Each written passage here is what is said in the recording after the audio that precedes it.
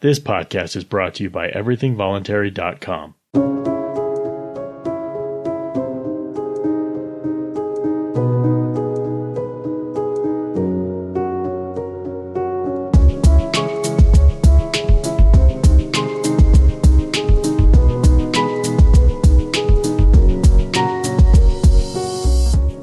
The voluntary principle states that all human relations should happen by mutual consent, or not at all.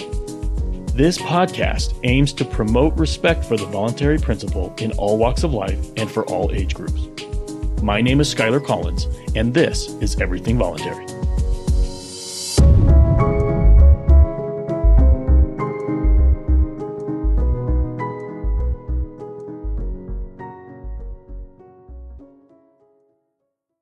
You can receive all new content offered by everythingvoluntary.com in your email inbox every single weekday for free. Visit digest.everythingvoluntary.com to subscribe.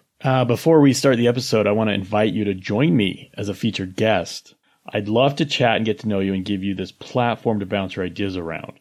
To schedule, go to the main website at everythingvoluntary.com. On the right-hand side, there's a link to schedule with me immediately. Click that link, select a day and time, answer the questions, and submit. That's all it takes. Thank you so much. Hello, welcome to the podcast. It's November 14th. We're going to read some shit statists have said. Let's see, I've got 1, 2, 3, 4. I've got 4 of them up here. The second one, I'll give a bit of a backstory on. I'll explain it when I get there. All right, this first one is from an Ask Reddit thread. And it's kind of a few levels in, but this person named Diz Fizz says it's interesting to see how a lot of U.S. citizens will bend over backwards in order to argue against something that would only benefit them simply because of, quote, freedom. Now, the premise in this, what this person wrote is that he knows what will benefit other people. And if he doesn't know, then some expert will know. And if they don't know, then some government bureaucrat, administrator, politician, prosecutor, judge, lawyer will know. But nowhere in this premise is anywhere found the idea that everybody can and should decide for themselves what will benefit them. Right? You don't need freedom. You just need to take our word for it that this thing will be good for you. I mean, this is literally the argument or the proclamation made by every single dictator in the history of planet Earth. We know what's best for everybody, and we're going to give it to them good and hard. If you oppose us, you're done. You're gone. You're out of here, one way or another. So it's not simply because of freedom that Americans or anybody argue against something that you think is beneficial. It's not because of freedom. It's because they don't agree with you. Okay, you believe that whatever it is beneficial. Maybe, for example, eating a vegan diet. You believe that's beneficial for everyone. Well, other people disagree. So the important question is, should they be allowed to disagree? And if they do disagree, should they be allowed to do what they want to do about it? Now, there's no doubt that freedom or liberty is a value and a preference for a lot of people, probably for a lot of different reasons. And this person probably got on Reddit. Nobody told him to, right? He wanted to. He got into this conversation, or he found this conversation. He had something he wanted to say, and he didn't ask permission to say it. I mean, in a sense, I guess he asked Reddit because they gave him a login, but they gave everybody a login. So it's not like you have to apply and qualify. You know, it's not really asking permission. It's open access, we'll say. But he didn't, verify in, his government's legal codes that he's allowed to do this before doing it. And that's probably true for a lot of his behavior. He probably doesn't ask permission for a lot of things, right? He probably believes in freedom for a lot of different things. But for whatever reason, and it's not important. I'm not going to dig into what this conversation is. It doesn't matter. It may be about masks. I think it's something to do with the original thread is, what is your never again brand item store or restaurant? So what is your brand item store or restaurant that you're never going to patronize again? All right. So the original comment is talking about regulations on food products and stuff.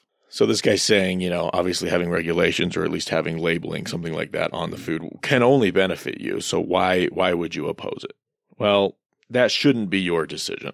If I want to buy food with a label on it, that should be my choice. If I want to buy food and just, base my decision purely on the reputation of the maker of the food, or just, because I just don't care, right? I want to play Russian roulette with my food.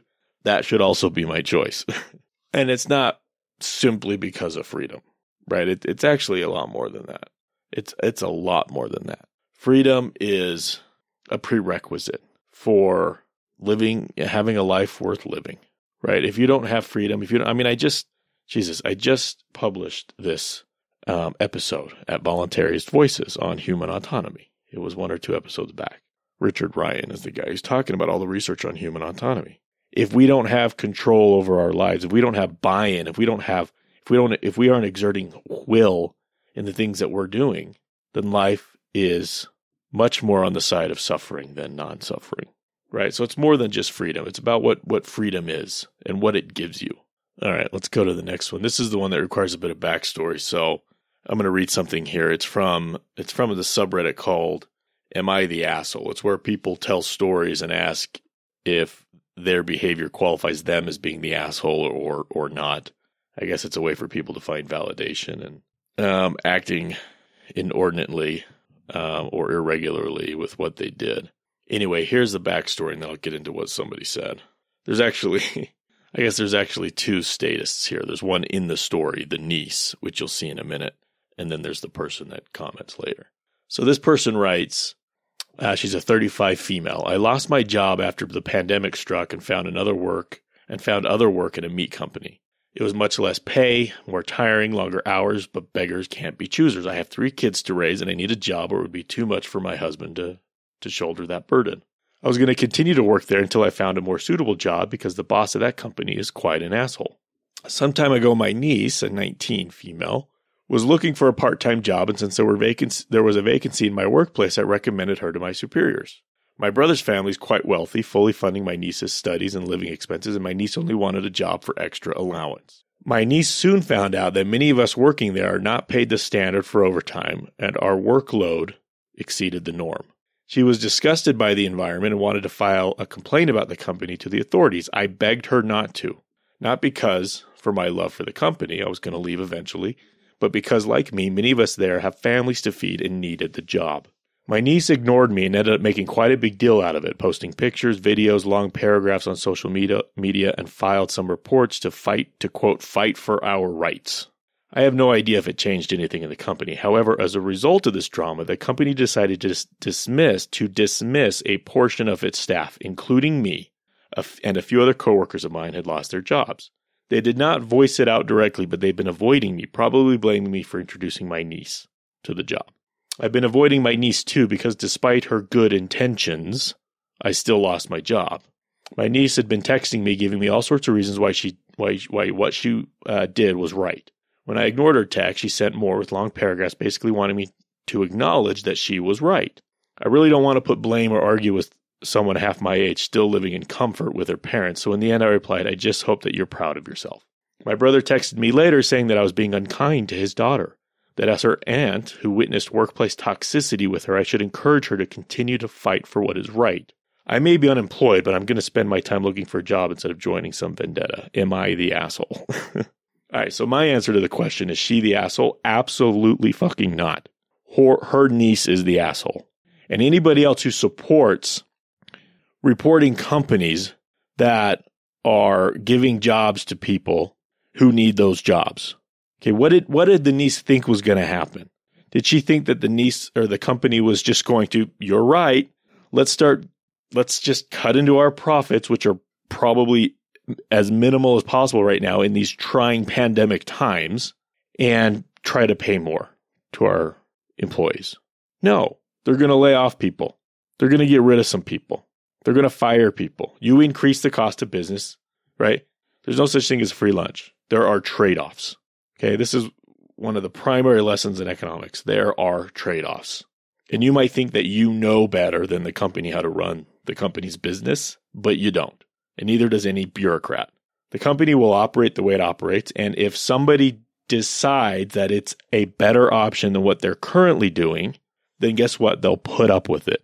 And it will be better for them based on their own decisions, their own evaluations of that, not yours. You don't decide what's best for them. They do.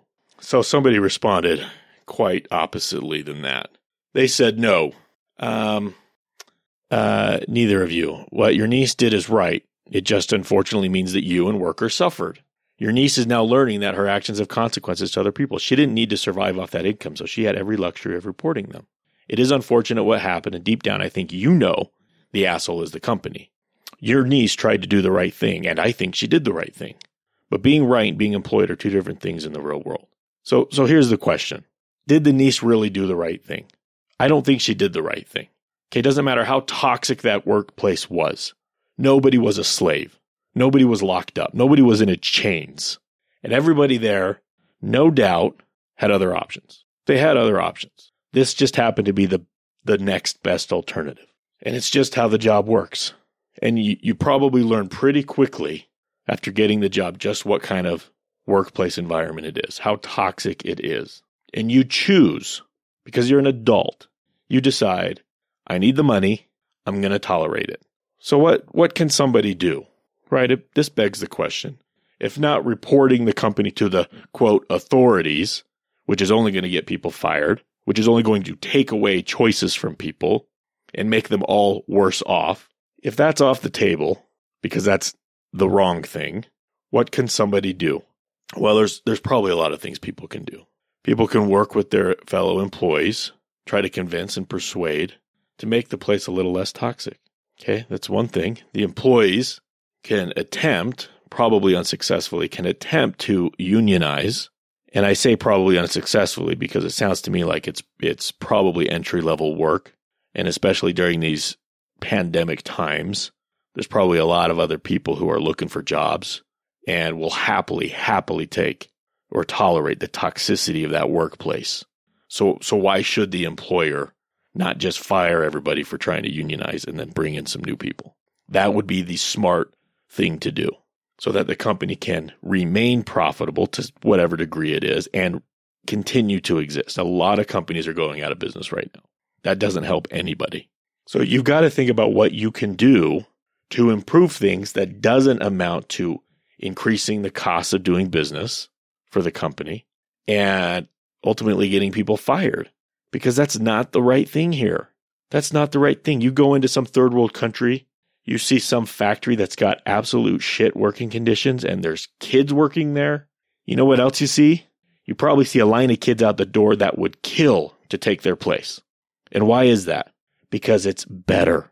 It's a better option, right? Every time there's a new Walmart opening here, anywhere in the U.S., you know what happens first day? There's a line outside of people who want that job. It doesn't pay much. Apparently they got great benefits, but it's a better option for people. I don't want that job, and right now I don't need that job. Maybe someday I will. Maybe someday all of my options will be gone, and that will be the best I can get. And I will be grateful for it because it means that I don't have to take the next worst option. Right? That's what people don't get. That's what people don't realize. When you close down that factory in Bangladesh or wherever, where do those kids go? Do they just go home and play with their toys? Go back to school? No. If their families could survive without them working, they wouldn't be working. Labor regulations and unions didn't increase living standards and didn't take kids out of the workplace. You know what did that? Capitalistic growth, economic progress. That's what did that. You take people's options away, you make them worse off. QED. All right, let's go to the next one. So this is some thread about Reagan's and the Reagans, Ronald Reagan and blah, blah, blah. And this person, and I don't really care about Reagan or anything, whatever. He says Reagan ruined this country. I don't think that's true. But he says by creating the notion, which is now foundational to the GOP, that government was not the solution but the problem, he gave birth to the modern starve the beast movement that is currently the largest problem in politics, i.e., tax avoidance. First of all, government as the problem, not the solution, is not foundational to the GOP. Maybe it was for a sliver of time in the Reagan years. Maybe. I don't know. I was a baby. I don't think so. I think it was rhetoric. Okay? I think it was rhetoric. But I don't know. Maybe. I could be wrong. It's absolutely not foundational to the Republican Party today. The Republican Party that gave us the Patriot Act and wars in Iraq and Afghanistan and expanded Medicare and blah, blah, blah. Government is the solution to all of these problems, right? That's the Republican Party. But this guy says that the currently the largest problem in politics. This is the largest problem in politics, according to this guy. His name's Bickerstaff. That's his username. Tax avoidance. You see, that's the biggest problem. If people didn't avoid paying their taxes, their fair share, then we would have zero. We would have zero national debt, you see, right? People have gotten away with scamming the federal government out of $20+ trillion in unpaid, in avoided taxes. You see, spending doesn't matter is what this amounts to. Spending doesn't matter. You could spend trillions, sextillions, decillion, whatever to the 15th fucking power. And it's all paid for as long as everybody pays their taxes, you see? So Reagan created the Starve the Beast movement. This is the first I've ever heard this phrase. I don't know. Maybe I've been living under a rock. Starve the Beast movement. And the biggest problem in politics is based on that, and that's tax avoidance. Is there much I need to say here? I don't think so. Is it a problem for the government that people don't pay their taxes? Yeah, sure. It's a problem for mafias when their victims don't give them what they're demanding, when they don't meet their extortion demands. Yeah, it's a problem, right? How can we do what we do? Why am I sounding Italian? How can we do what we do if you're not giving in to our extortion? Yeah, I guess it's a problem for them. Is it a problem for me? Is it a problem for you? Is it a problem for anybody but them? No, it's absolutely not. Tax avoidance is just extortion avoidance. Yeah, maybe that's a problem. Maybe the extortioner, the mafia, is making promises that it will make good on debts to other people. And now it has a problem because people are getting wise and avoiding their extortion. Yeah, that creates a problem for them. But so fucking what? Why is that my problem? Why is that your problem? Unless you're one of these assholes, you're one of these bureaucrats. But that's not my problem. All right, there's conflation here. There's confusing the state for society. Again, this is what people do all the time. They're not the same thing. The state is a parasite on society.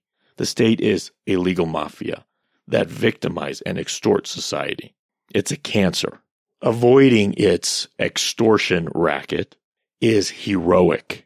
It's honorable. It's virtuous. And it's not a problem. Well, getting caught might be a problem. All right, let's go on to the cherry on top here. This is on Quora. The question is, what is capitalism as an ideology? And this guy, Pascal Morimacil, I don't know, it's foreign. I'm not going to read his whole answer, but I'm going to read this one bit. This is how he starts this. He says, capitalism, an economic and political system in which a country's trade and industry are controlled by private owners for profit rather than by the state. Okay, so far so good. More specifically, this is done through a system of government granted monopolies called private property. And it just goes downhill from there.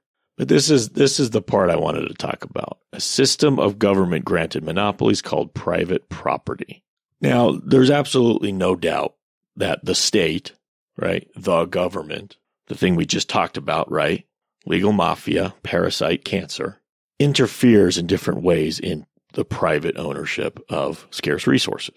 And it has taken the power upon itself to define these things. And in so doing, people have exploited that. People have exploited that and have used this power to do what amounts to taking other people's property, right? And this is, these quote property rights schemes that are enforced by the state differ all around the world. There are places where, simply having a vagina precludes you from having the right, quote, the legal right to own property. And it was true in this country in the past. So the state does these things. But the question here is that what capitalism is? Is capitalism married to this idea of the state deciding what is and is not private property? A lot of people say it is. A lot of people on my side, right, in the anarchist, voluntarist, libertarian tent would say, yeah, that is what capitalism is. A lot of other people would say, well, that's not really what capitalism is, because these things can exist and have existed before states, right? Property norms have emerged and evolved in different ways without them being simply created by governments and codified. But I don't know. It seems like a semantic debate. Okay, there are people, the free market anti-capitalists, who I like a lot of what they have to say. I'm in agreement with a lot of it. They take capitalism, capital C capitalism, to task for this. And they do. They marry it to the state, and they say, everything that comes out of state capitalism, political capitalism, is de facto capitalism, and therefore it's got to go. And to that extent, I agree. If that's the definition we want to use, fine, I agree. I don't think it's necessary, though. If we want to just say free markets and we allow private, emergent, spontaneous negotiation, either by persuasion or by a willingness to use violence, personal violence, if that's how property rights emerge and are maintained, then that's fine too. Okay, let free people figure it out. Now, that's not to say that we can't talk about theory, we can't talk about first principles and how these things, should turn out if we want to be logical about it. And we want to understand the implications of different property norm schemes. And we want to talk about what sort of property rights are most justified, whatever that means to us, or whatever property rights schemes are most conducive to reducing conflict over scarce resources, or most conducive, and maybe it's the same thing, most conducive to economic growth and progress. Or we can talk about what property rights schemes are most conducive to some form of egalitarianism, right? These are things we can talk about and argue about, right? But when government comes along and says, we're going to decide, that's when things become dogmatic, one size fits all. It becomes a religious endeavor at that point. And unless you're politically connected, you're going to get the short end of that stick. Is that the right metaphor? Short shrift, right? Because people, and the better connected you are, the more easily you're able to sway policy into your favored direction, right? That's when markets become cronyist, corporatist, crony capitalism, state capitalism. So, of course I don't like that. I don't want legal mafias deciding these things. But the other issue with this definition, a system of government-granted monopolies called private property, is that's not the right word. A monopoly is the exclusive right of sell, not the exclusive right of control. Okay, ownership is the exclusive right of control of a scarce resource. A monopoly is the exclusive right of sell in a market for a given good or service. These aren't the same things, because he's confusing, right? He's trying to sound all economic and intelligent. Government-granted monopolies called private property. Property is not subject to monopoly. Those are concepts that don't have really much to do with each other. So that's just a second point I wanted to make. All right, that's going to do it. Let's review. This first guy, DizViz, talked about how maybe other people should decide what benefits other people instead of the people themselves. This other person says it's a good thing to report a workplace that's toxic and get everybody fired. The third person said that the biggest problem in politics is tax avoidance created by the Reaganite Starve the Beast movement. And then this last guy talked about capitalism being a system of government-granted monopolies called private property, which doesn't make any sense. All right, that's going to do it. Thank you so much for listening. Please remember, don't hurt people, don't take their stuff, don't ask permission, and have a great day. Please send your comments and questions to everythingvoluntary@gmail.com.